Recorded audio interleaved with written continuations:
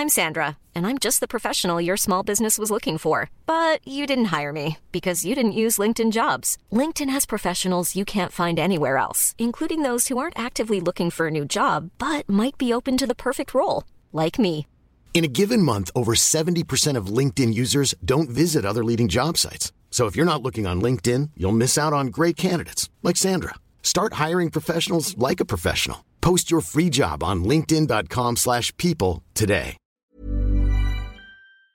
Hello and welcome to Hard Currency, the Financial Times podcast on all things foreign exchange. And my guest this week is Paul Lambert, Currency Manager at Insight Investment. Paul, a really quiet week, wasn't it? What were your themes as we come towards the end? Actually, it's been a pretty interesting week. We've obviously had the UK as a theme, Mark Carney and his future, the inflation report, the Article 50 decision. So there's been a lot to focus on in the UK. Elsewhere, obviously, US politics has moved back to sort of front and centre, having looked like the market felt like it could, or it knew what the outcome of that election was going to be. Suddenly that's been put into question and the market's having to recalibrate to that. And then, of course, it's a big data week. We've got non-farm payrolls in the US on Friday. We've had ISM, and there's been an ongoing theme. It's almost as if payrolls is a forgotten theme, and as pretty much was the Fed this week as well. Yeah, absolutely. I mean, I think it tells you how much is going on, the fact that the Fed and payrolls this week have played second fiddle. Let's look at the person of the week, probably Mark Carney's bookended the week. This time last week we probably thought he wasn't going to hang around much, and now this time we probably think the market's given him a pretty big tick.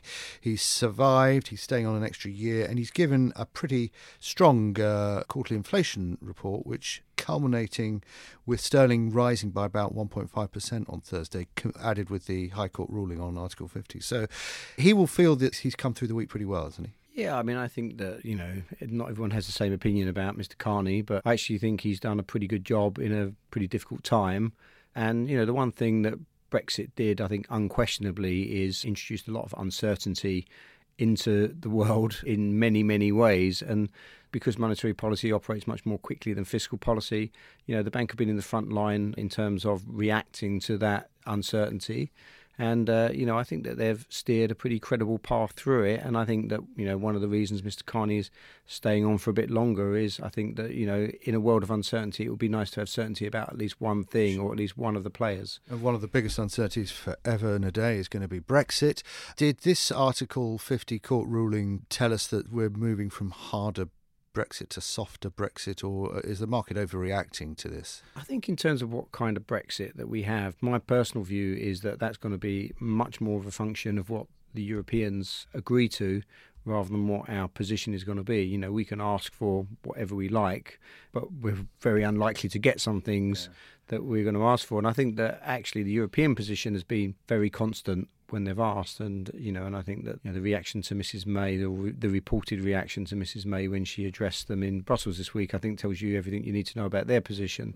But certainly, I think that the market did become alarmed when it appeared that the hard Brexiteers, if you like, were controlling the government's agenda.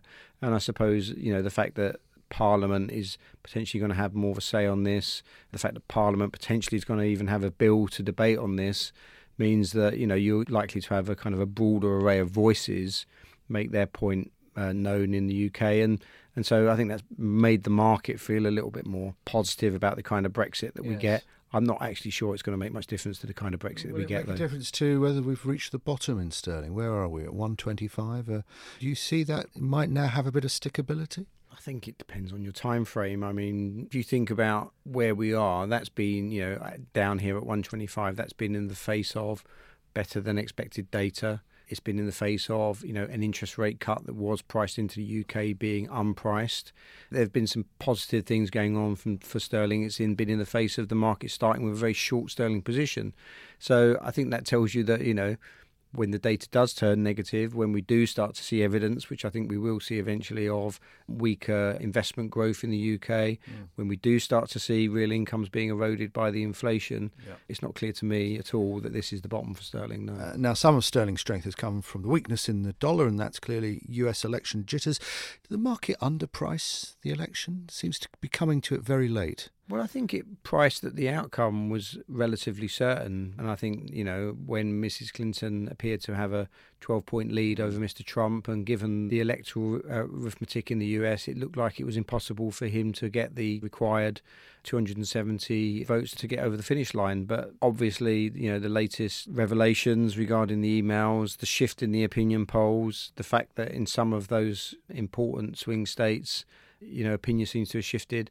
The market suddenly has had to recalibrate that, there is a path to victory for Donald Trump. Yes. It still looks more unlikely than Mrs. Clinton, but there is a path to victory to him. And I think that, unlike 5 years ago, 10 years ago, 15 years ago, when politics didn't seem to matter very much because everyone had broadly the same policies, people don't broadly have the same policies anymore, and politics can matter quite a lot. But leaving politics to one side for a moment, what do you think global data is telling us about the future path of the global economy? I think in the short term, data's been a bit better. We've had better data from China. We've had better data in Europe in terms of forward-looking data like PMIs. We've had better data. UK data today on PMIs is better. Inflation data is starting to pick up a little bit. Unemployment data has been pretty strong in most places. So I think, there's some evidence that, the short-term outlook has been a bit better. Now, it's also true that since the global financial crisis, we've also had a seasonal where first half data has looked poor, second half data has looked good. We all get enthusiastic, and then the next first half looks poor again. But we have been in a period where people have been getting a bit more optimistic, a bit more enthusiastic.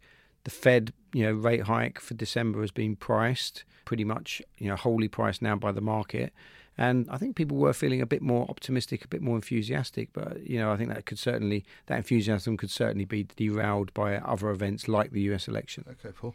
Hindsight is everything, but if you could go back to the start of the week, knowing how the week has unfolded, what would have been the best trades, the best currency trades of this week? Well, I think the best hedge for the US election would have been either to sell dollar yen or buy dollar mex. People have gone back into yen as a safe haven. People have sold the Mexican peso because of the very clear foreign policy aims towards Mexico that Mr. Trump has outlined.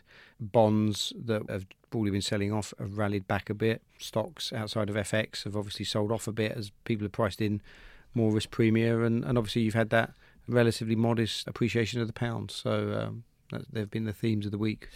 Now I'm going to take hindsight away from you. I'm going to ask you how you're going to trade next week. So what's the best way of starting next week? Because it looks like Monday, November the 7th is going to be a pretty volatile day, doesn't it? It could be, depending on where we are with polls at that point. I mean, I think what's clear is that certainly in the first half of the week, politics in the US is going to dominate. People will be deciding whether they're as close to home as they want to be for that event, because unless you feel like you've got better insight than the market on the outcome of that event, and I think Brexit has been something that was made people feel quite cautious about having that kind of feeling they've got that kind of insight. I suspect that people will want to go into that event with fairly flat books and then, build positions afterwards depending on the outcome. Okay, we'll see how the week transpires. Paul Lambert, Currency Manager, Insight Investment, thank you very much for joining us this week for Hard Currency. Do join us again next week. We'll talk about, obviously, the fallout of the US election, how that affects the markets, particularly how it affects FX. From me, Roger Blitz, it's goodbye. If you enjoyed this podcast, you might enjoy the FT Money Show, the FT's most popular weekly podcast presented by me, Claire Barrett, the editor of FT Money. The Money Show comes out every Wednesday, and you can download it at ft.com/podcasts.